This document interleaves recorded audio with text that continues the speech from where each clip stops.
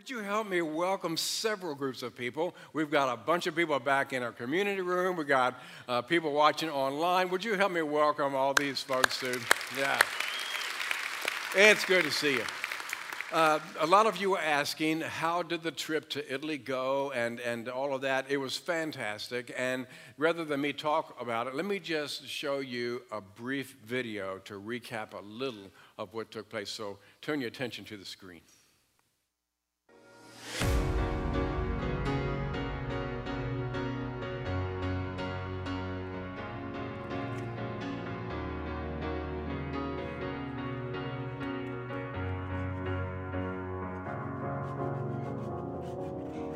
Cause you're a sky full of stars.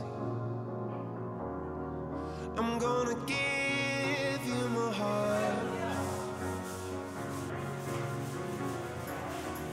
Cause you're a sky full of stars. Cause you light up the park. I don't care, go on and tear me apart.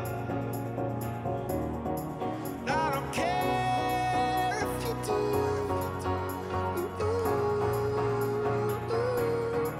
'Cause in the sky full of stars, I think I saw you.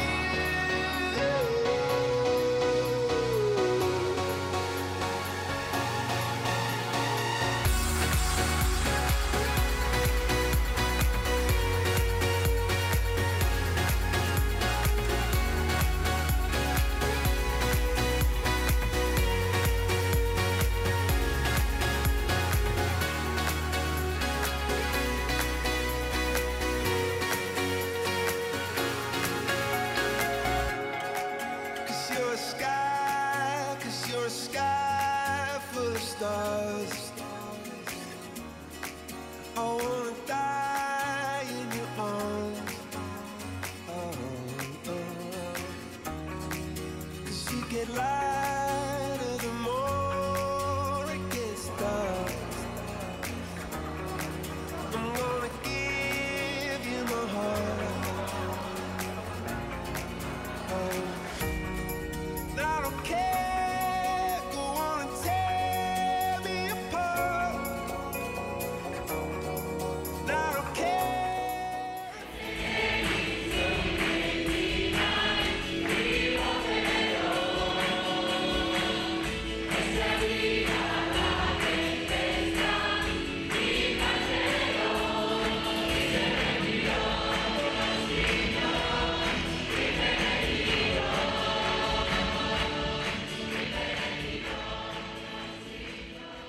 I bring you greetings, Io porto I miei saluti. and we congratulate you on this amazing journey.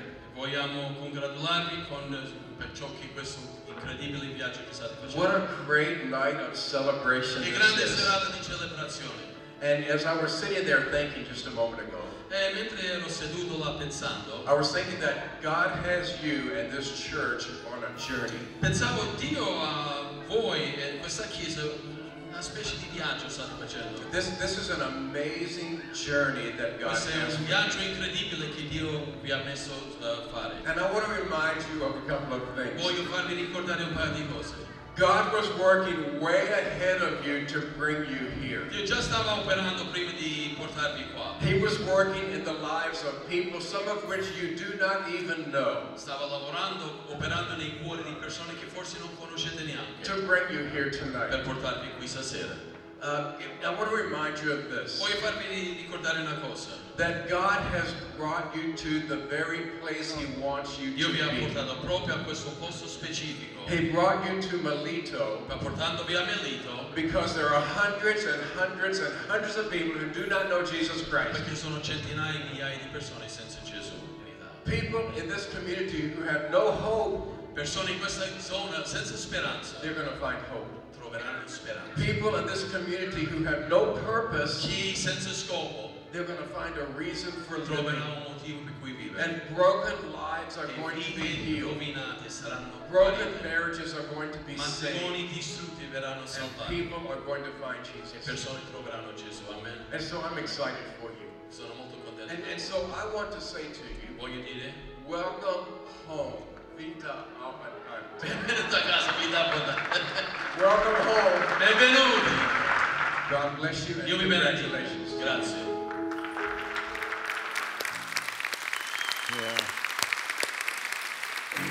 You know, what I want you to see is those are your brothers and sisters over in Napoli. Most of those people you'll never ever meet on this side of heaven.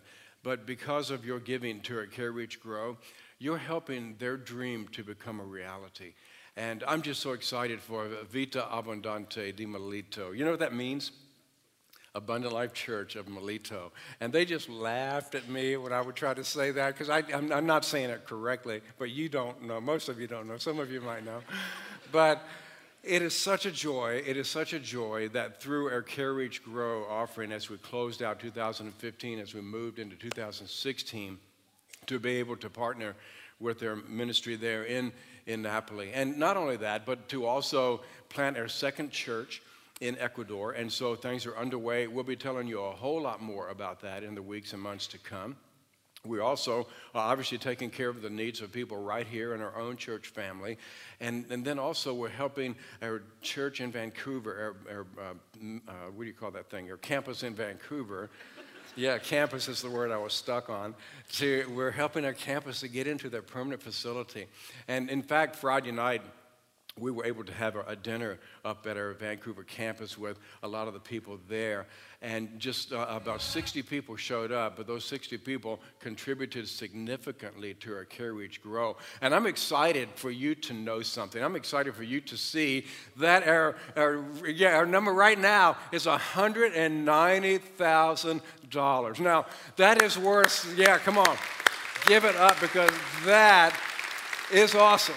That is awesome. That is awesome. You probably don't know this, but this is the highest, 190,000 is the highest Care Reach Grow offering we've ever received. It's the highest. We've also got the highest goal we've ever had of 250,000. Now, some of you say, well, we didn't reach our goal. Well, guess what? It ain't over yet. We ain't done yet, because today's the last day. And so we've got a gap of about $60,000. And I'm just believing God is going to speak through several of you to give a gift. Some of you haven't given a gift yet. Some of you have already given, but you maybe would want to give more. Some of you are kind of thinking, I just want to kind of see where they land and see what they need. And so I just believe that God's going to work through the people, through the series today, through the services today, and we're going to fill that gap. We're going to fill the gap. So, but listen, wherever we land, God's doing amazing things, and I hope that you, and I hope that in your heart, you are just overflowing with joy, because you've been able to be a part of making a difference, literally, for eternity around the world. And so give it up for yourselves and for the Abundant Life family. You guys are awesome. You guys are awesome. Now, today we're going to continue in our series on Joseph. I haven't taught on Joseph for a long time, and I've just really been looking forward to coming back and teaching on Joseph, because it's an incredible story that has so much for us to learn. Let me begin by asking you a question today. What is the most spiritual activity that you engaged in this week? What's the most spiritual activity you engaged in this week? Some of you are thinking, well, I prayed. I took some time and I talked with God. Some of you would say, well, I read the Bible this past week. Anybody here read the Bible this past week? Okay. Some of you would say, well, I spent an hour in praise and worship all by myself this past week. Anybody do that? Yeah, good for you. I'm not worthy. Way to go, man. Some of you would say, well, I gave some money to one of those guys standing out on the roadway holding a sign in need of help, and that was probably the most spiritual thing I did this past week. Would you be surprised if I were to tell you that I don't think any of those is the most spiritual thing you did this past week? In fact, what I think is the most spiritual activity you engaged in this past week was the activity of choosing. Because in order for you to pray, in order for you to give, in order for you to worship, in order for you to help other people, you have to make the choice. And I think probably there's no other gift that God has given to us, that your Creator has given to you, that equates to being a spiritual activity as that of choosing. And every day, you and I make hundreds and hundreds and hundreds and hundreds of choices every single day. Go back to the Garden of Eden for just a moment. You know that God put Adam and Eve in a garden of choices. And he says, I'll put you here, and you can choose to eat from any of the trees in the Garden of Eden. All this mouth-watering fruit, you can eat from any one you want, except for one. And so the odds are stacked in their favor, right? I mean, all bets are on Adam and Eve. They've got all of these choices. Every choice is the right choice, except for one. And they made the wrong choice. And God says if you make the wrong choice, then it will mean death. We make our choices, and our choices make us, don't they? And some of you might be thinking, but we don't always get to choose. You know, there are things that happen to us that we don't get to choose.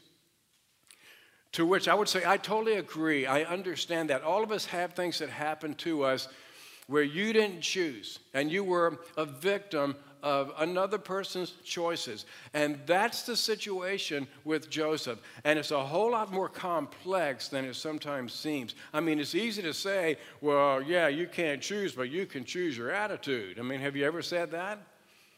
You can't choose what happens to you, but you can choose how you're going to respond to it, blah, blah, blah. Well, it's not always that simple. Let's recap the story of Joseph for just a moment. You know that Joseph was one of 12 brothers, and he was the favored son of all those brothers, and Jacob favored him more than any other because he was born to his favorite wife, Rachel, and he was born to him in his old age, and so he was his favorite son. And Jacob made a fathering mistake by basically putting out on display that Joseph was his favorite son. And he did so by giving him this beautifully ornamented robe. Remember, in Hebrew, it's Gucci? And he gave him this beautifully ornamented robe. And not only that, but Joseph has these dreams, and he has these dreams, and in the dreams he interprets these things, and the summation of it is that the brothers and the family were all going to bow down to him. And so one day, Jacob sends Joseph out after his brothers, and little did he know that his brothers were after him. And so they got the crazy eyes of jealousy and envy. And they saw him coming, and it says they hated him, and they couldn't even speak a kind word to him.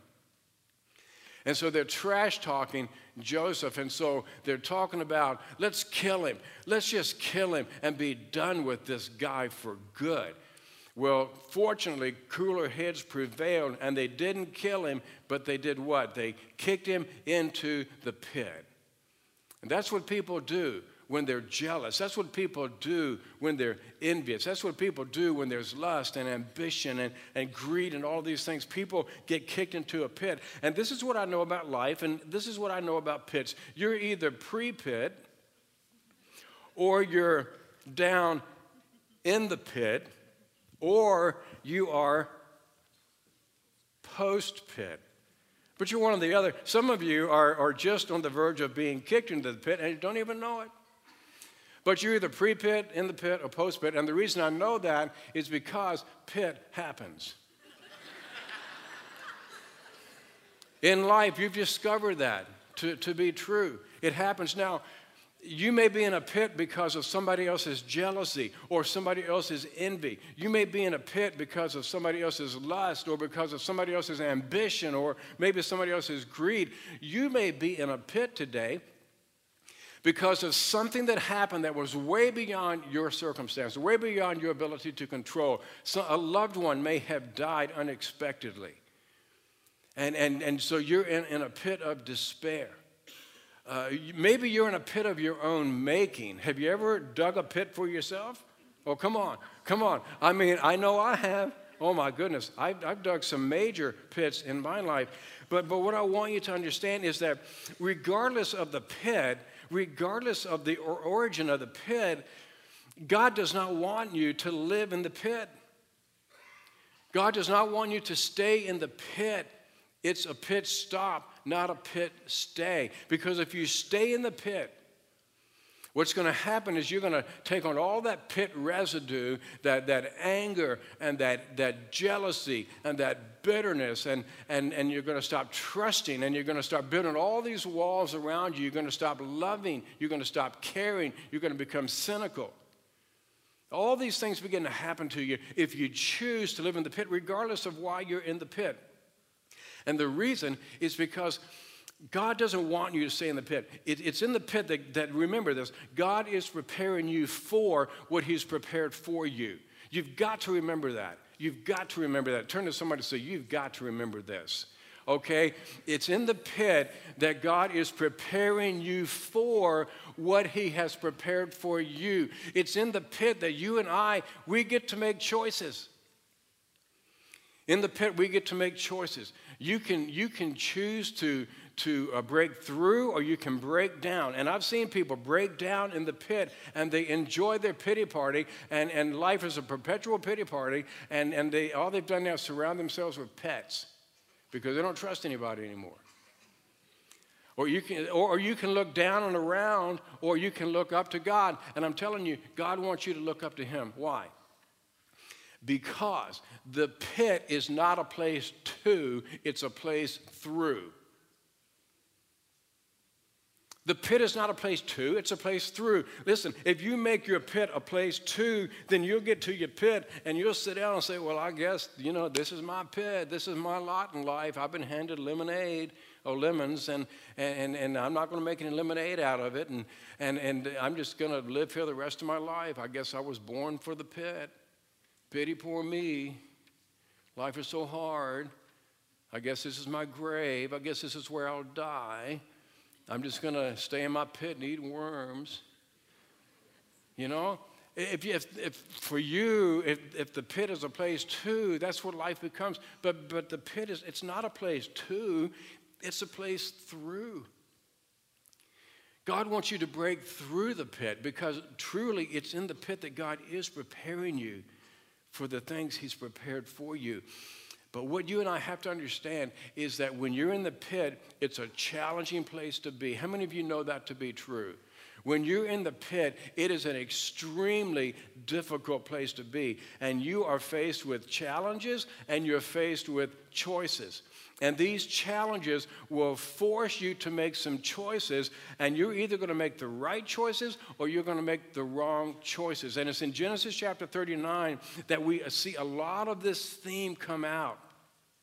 And that's why I've called this chapter Choices and Challenges, because it's in the pit, it's in the aftermath of betrayal that you and I have these choices to make. We can be tempted to give up on God, or we can be tempted to turn to God. You can be tempted to throw the towel in, or you can be tempted to say, God, I'm still with you, and I'm hanging in there. But this is what I want you to write down. It's the first thing in your life notes. Every day we make our choices, and our choices make us. You know that to be true. Every day we make our choices. Every single day you and I make our choices. And our choices make us. You are where you are today because of the choices you have made. And you will be wherever you are a year from now, 5 years, 10 years from now. Because of the choices you make today. Every day we make choices, and our choices make us. So let's look at this, because in the life of Joseph, there's a series of choices and challenges, and each one is determining his destination. Let's begin, we're in chapter 39, verse 1, the very first part of that verse. Now Joseph had been taken down to Egypt. Circle that word down, because that's what betrayers do. Betrayers want to take you down. They want to ruin your reputation. They want to defame your name. They want to smear your name. They want to take you down. And so Joseph's brothers, being the kind-hearted bunch that they were sitting around one day, and they were trash-talking Joseph, and they were going to kill him. They were going to kill their brother until cooler heads did prevail, and they made the decision not to kill him, but to sell him. And so they're sitting around their pit. You can just picture them sitting near this pit with their legs dangling over the edge and trash-talking Joseph. And one of them says, "Just order pizza." And so they call Domino's Pizza, and they get the betrayal special, and they order extra anchovies because they stink and they're nasty, and that's what betrayers are. And so they are trash-talking Joseph and all this stuff, and they decide, rather than kill the boy, let's just sell him. Let's sell him to a band of traveling merchants that happens to come through here. And so that's what they did. So by now, Jacob believes that Joseph is dead. And Joseph's brothers, to them, he's as good as dead, because he's out of their life, he's out of the picture, and they don't have to be concerned with him anymore. But Joseph is as alive as he ever was. He's very much alive. And after what would have been probably about a 30-day journey, chained behind a cart, being pulled in the hot heat of the desert, and stepping over and around and in camel poop, he finds himself in Egypt, being put up to the highest bidder to become a slave. And so you come to again in verse 1, the second part of that verse, Potiphar, an Egyptian who was one of Pharaoh's officials, the captain of the guard, bought him from the Ishmaelites who had taken him there. This palace guard was an elite group of soldiers, and Potiphar, being the chief of them, he was like the chief executioner.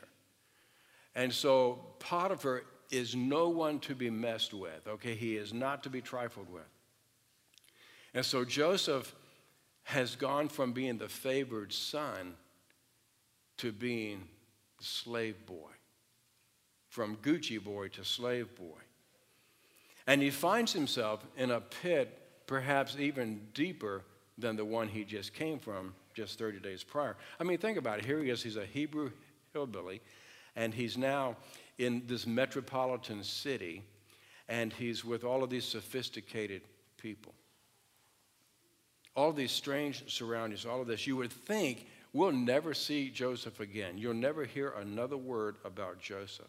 But the reality is we begin to hear more and more and more about Joseph, because when he was in the pit, rather than just survive, he thrived in the pit.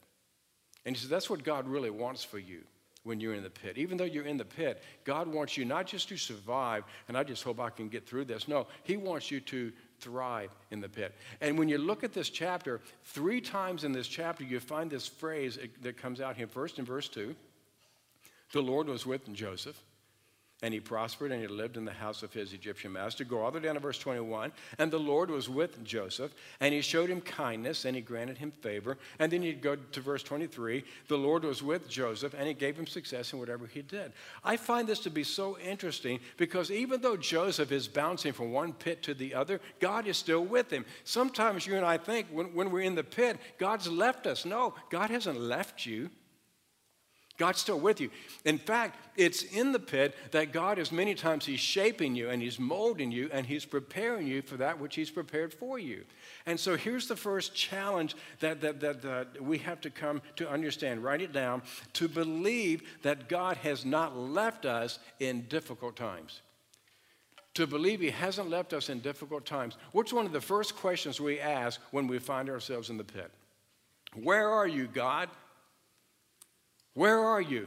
You remember I told you the betrayal story of when I was about 23 years old, and I got fired from a ministry. I was literally there on Friday and gone on Saturday. We packed up our stuff and drove back to Virginia.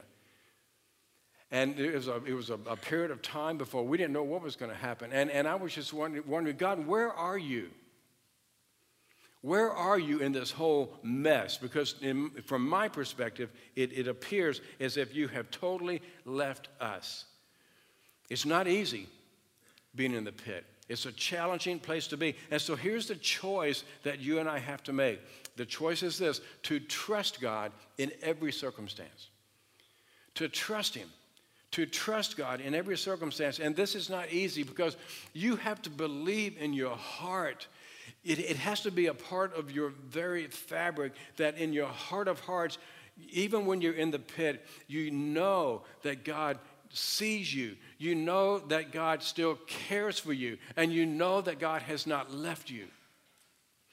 You have to believe that in your heart of hearts when you're in the pit. That's the choice you have to make. You have to make the choice: has God left me or is God still with me? That's the choice you have to make. Let's go to verse 3.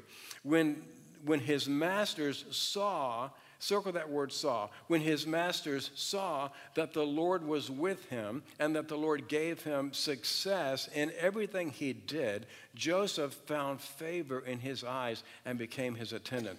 Circle that word saw. It's interesting to me that Joseph never had to go to Potiphar and say, listen, Potiphar, I don't know if you've noticed or not, but everything I touch turns to gold. Everything I do is successful. I don't know if you've noticed that or not. No, he didn't have to do that at all. It says that Potiphar saw it. He saw it. And that's a very important lesson because when we recognize that when you're in the pit and you have the right attitude and you stay with God, you don't walk away from God, God continues to bless you in the pit, continues to bless you. Now, here's the challenge. This is a challenge. Write it down. To remember people are watching me in the pit. People are watching me in the pit. We may not like it. We may not want it to be so, but when you're in the pit, especially if you claim to be a follower of Jesus, people are watching you in the pit, and they want to see, how are you going to react? What are you going to do? And I think one of the most profound things you can do is to respond the way Joseph responded. And he trusted God. And he waited on God. You remember the verse we ended with last week, Psalm 40, verse 1. I waited patiently on the Lord. Underline that word, patiently. I waited patiently on the Lord. For you and me, haven't there been times where rather than say, I waited patiently on the Lord, instead you want to say, God, I'm going to walk out on you. If this is what you're going to let happen in my life, I'm leaving you. I'm out of here. I'm throwing in the towel. Forget you. And it's anything but waiting patiently on the Lord. But sometimes that's what we have to do. How many of you discovered that God's timetable is just quite different than yours? And when you get in a pit and you think, when is this going to end? Seriously, when Ann and I were fired from that church, we literally packed up our car. We left all of our stuff, all of our earthly belongings in Indianapolis, except for what we can put in a car and on our bodies, and we drove back to Virginia. Left it all. And for 3 months, day after day, week after week, for 3 months, I was losing hope. I was losing faith. I was running out of money. I didn't know what was going to happen. And I had to wait, and I had to wait, and I had to wait. And that was tough. But people were watching me during that time. I didn't know it, but people were watching me. In fact, one of the pastors in Indianapolis was watching me to see how I responded. In fact, he offered me an invitation to come to his church to be an associate minister in Indianapolis. Gary Black, who was a youth pastor at one of the larger churches in Indianapolis, he was watching me. In fact, he was watching me closely enough that he recommended me to another church in Georgetown, Illinois. And they were watching me. What I'm saying to you is people are watching you when you are in the pit. People are watching you. And this is what I want you to notice in this verse. When people are watching you and you respond correctly, go back to Psalm chapter 40, go to verse 3, and look at that last phrase. Many will see and fear, and they'll put their trust in the Lord. Even in the pit, when people are watching you, When you've been kicked into the pit, when you've been jacked around, when you've been betrayed, when you've been stabbed in the back, you deal with it correctly, and people are watching you, you can turn people to Jesus because they've watched how you've responded in the pit. And so here's the choice that you and I have to make. The choice is to do the right things. To do the right things, to make the right decision. In the pit, a lot of people choose to give up on God, don't they? I've pastored long enough. I've been at this church long enough to know that when people get in pitiful situations, they turn their back on God. And they walk away. And they throw in the towel. And they say, God, if this is the way you're going to treat me, then I'm out of here, because this whole thing about you and Christianity, it obviously doesn't work.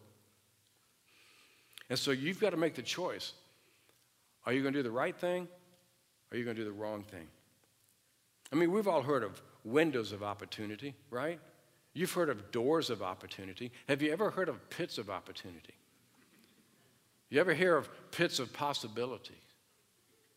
You see, many times God allows you to go through a pit experience, a pitiful situation, because he has something better for you. What you see as a setback oftentimes is a setup for a comeback with God.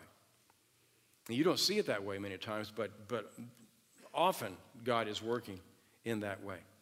Let's go on, because there's another challenge that Joseph faced that's found in verses 4 through 6. Joseph found favor in his eyes, Potiphar's eyes, and he became his attendant. Potiphar put him in charge of his whole household, and he entrusted to his care everything he owned. And from the time he put him in charge of his household and of all that he owned, the Lord blessed the household of the Egyptian because of Joseph. The blessing of the Lord was on everything that Potiphar had, both in his house and in his field. And so he left in Joseph's care everything he had. With Joseph in charge, he did not concern himself with anything except the food he ate. Now, I want you to notice the irony of this.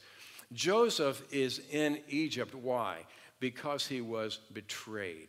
Joseph knew very clearly what it meant to be on the receiving end of betrayal. Joseph here is making a decision that he's not going to follow in the footsteps of his father Jacob, that was known as deceiver, and he wasn't going to follow in the footsteps of his brothers who betrayed him and kicked him into the pit and sold him into slavery. Instead, he was going to break that cycle, and he was going to be loyal. He was so loyal that Potiphar, the military leader of Egypt, put him in charge of everything in his house. That's the loyalty that he saw. Now, here's the challenge for you and me today. Here's the challenge to get under the authority structures in our life. To get under the authority structures in our life. Joseph did not ask to be kicked into a pit. Joseph did not volunteer to be a slave in Egypt. He didn't volunteer for this stuff. I'm sure he would rather have been the favored son rather than the slave boy. He didn't choose this stuff. Loyalty. Joseph would never have received the blessing that God poured upon him had he not chosen to be loyal. You see, God has placed authority structures in the lives of every single one of us. Every one of you is under some kind of an authority structure. It could be a parent, it could be a teacher, it could be a coach, it could be a boss, it could be a spouse.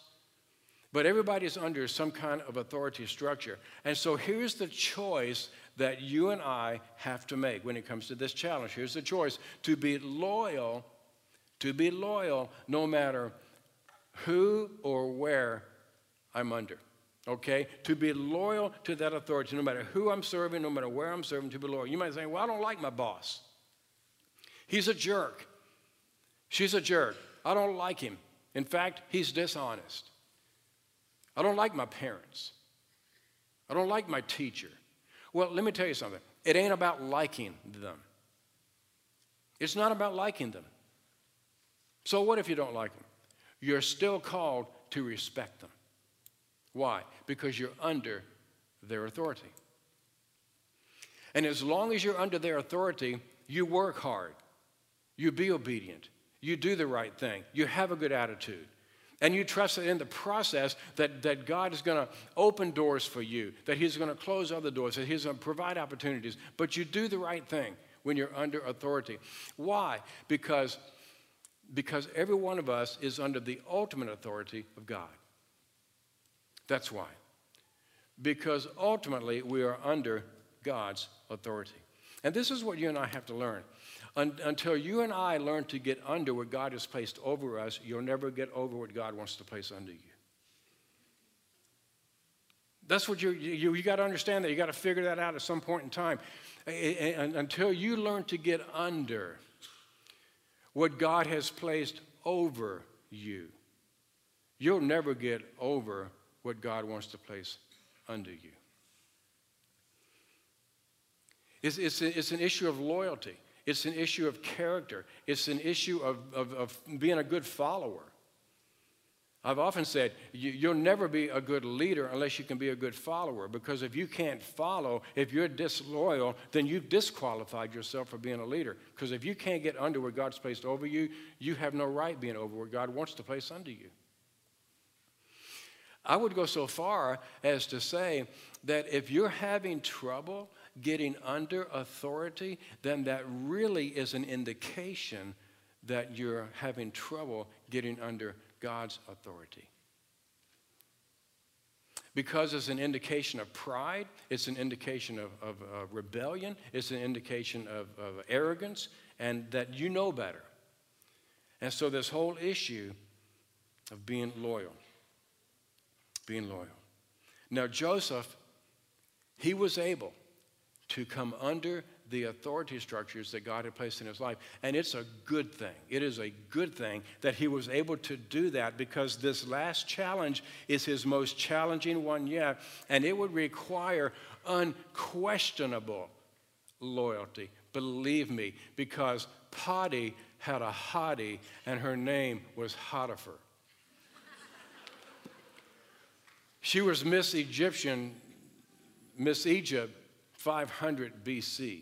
She was a looker. She was a head turner. And she had her eyes on Joey Boy. And you know why? Well, the Bible makes it very clear in verse 6. Joseph was well built and he was handsome. And she doesn't suggest, Joey, why don't you take a break and let's you and me sit down and have a glass of wine and let's just chit-chat. I'd love to hear your story. No, that's not what she does. She goes for the jugular. She says, Joey, come to bed with me. Oh, Joseph, you're so fine. You're so fine, you blow my mind. Come to bed with me, Joseph. Now, you have to understand something. Joseph, check this out, Joseph, right about now, he's around 20-some years old. He's in the prime of his life. The dude is chiseled. He's cut. He's living in a highly sexualized culture. He's a long way from home. What an opportunity. This is what he says. With me in charge, he told her, my master does not concern himself with anything in the house.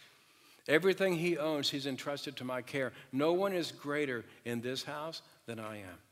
My master has withheld nothing from me except you, because you are his wife. How then could I do such a wicked thing and sin against God? And she spoke to Joseph day after day after day. Joseph, come on. Come to bed with me. Come on, Joseph. Who's going to know? Who's going to see? I won't tell. Day after day after day. Joseph, let's get it on. Wow. Can you imagine the temptation? Wow. Here's the challenge.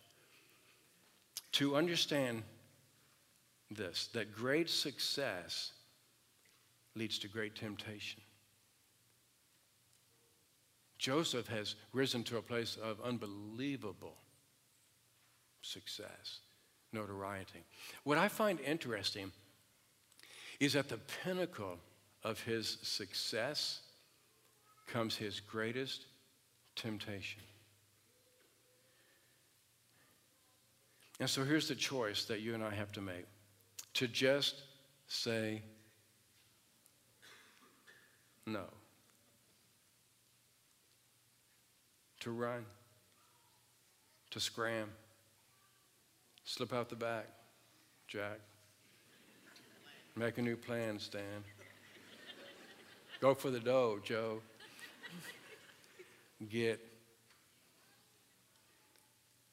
Oh, Joseph, you're so fine. You blow my mind. He wasn't going to fall for it. He wasn't going to fall for it. And he said no. He said no. Now, we're out of time, and so just fill in these next blanks. Regardless of the circumstances, don't give in. Regardless of the circumstances, don't give in. I mean, the circumstances could not have been better for Joseph. They could not have been better, but he didn't give in. Regardless of the enticement, don't be lured. Make no mistake about it. Potiphar was a hottie, and the temptation had to have been awfully, awfully alluring to him. Regardless of the enticement, don't be lured. Regardless of the emotions, don't be fooled. How many of you have discovered that in the emotion of temptation, you can be fooled? You can lie to yourself? You can rationalize with yourself? Regardless of the emotions, don't be fooled. Regardless of the result, don't be confused. Regardless of the result, don't be confused. Have you ever done the right thing only to pay a high price? Miss Hottie Pants screamed rape and got Joey Boy thrown in prison. You know what the Hebrew word for prison is? Pit. It is. Joseph is literally going from pit to pit to pit. Choices and challenges. I'm telling you, every day, you and I, we're faced with challenges. Whether you're in the pit or out of the pit, pre-pit, post, in, it doesn't matter. You're faced with challenges every day, and every single day, you and I get to make choices. This is the most spiritual decision you'll ever do. It's the most spiritual thing you'll ever do. And so, just remember this. We make our choices, and our choices make us. What's your choice today? My prayer is that you would choose to follow closely after Jesus. And my prayer for those of you who don't know Jesus, that you would say yes to Jesus. So I'm going to ask if you'd bow your head and if you close your eyes. And as we close out this morning, if your desire is to recommit your life to Jesus, and maybe to commit your life to Jesus for the first time, if you'd pray with me this prayer. Father in heaven, today I choose Jesus. I choose to recommit my life to you, Jesus. I choose to follow closely behind you, Jesus. Jesus, I ask you to come into my heart and to forgive me of my sin. Heal my brokenness. I'm asking you to be my Savior, my Lord. I choose to follow you. I pray this in your name.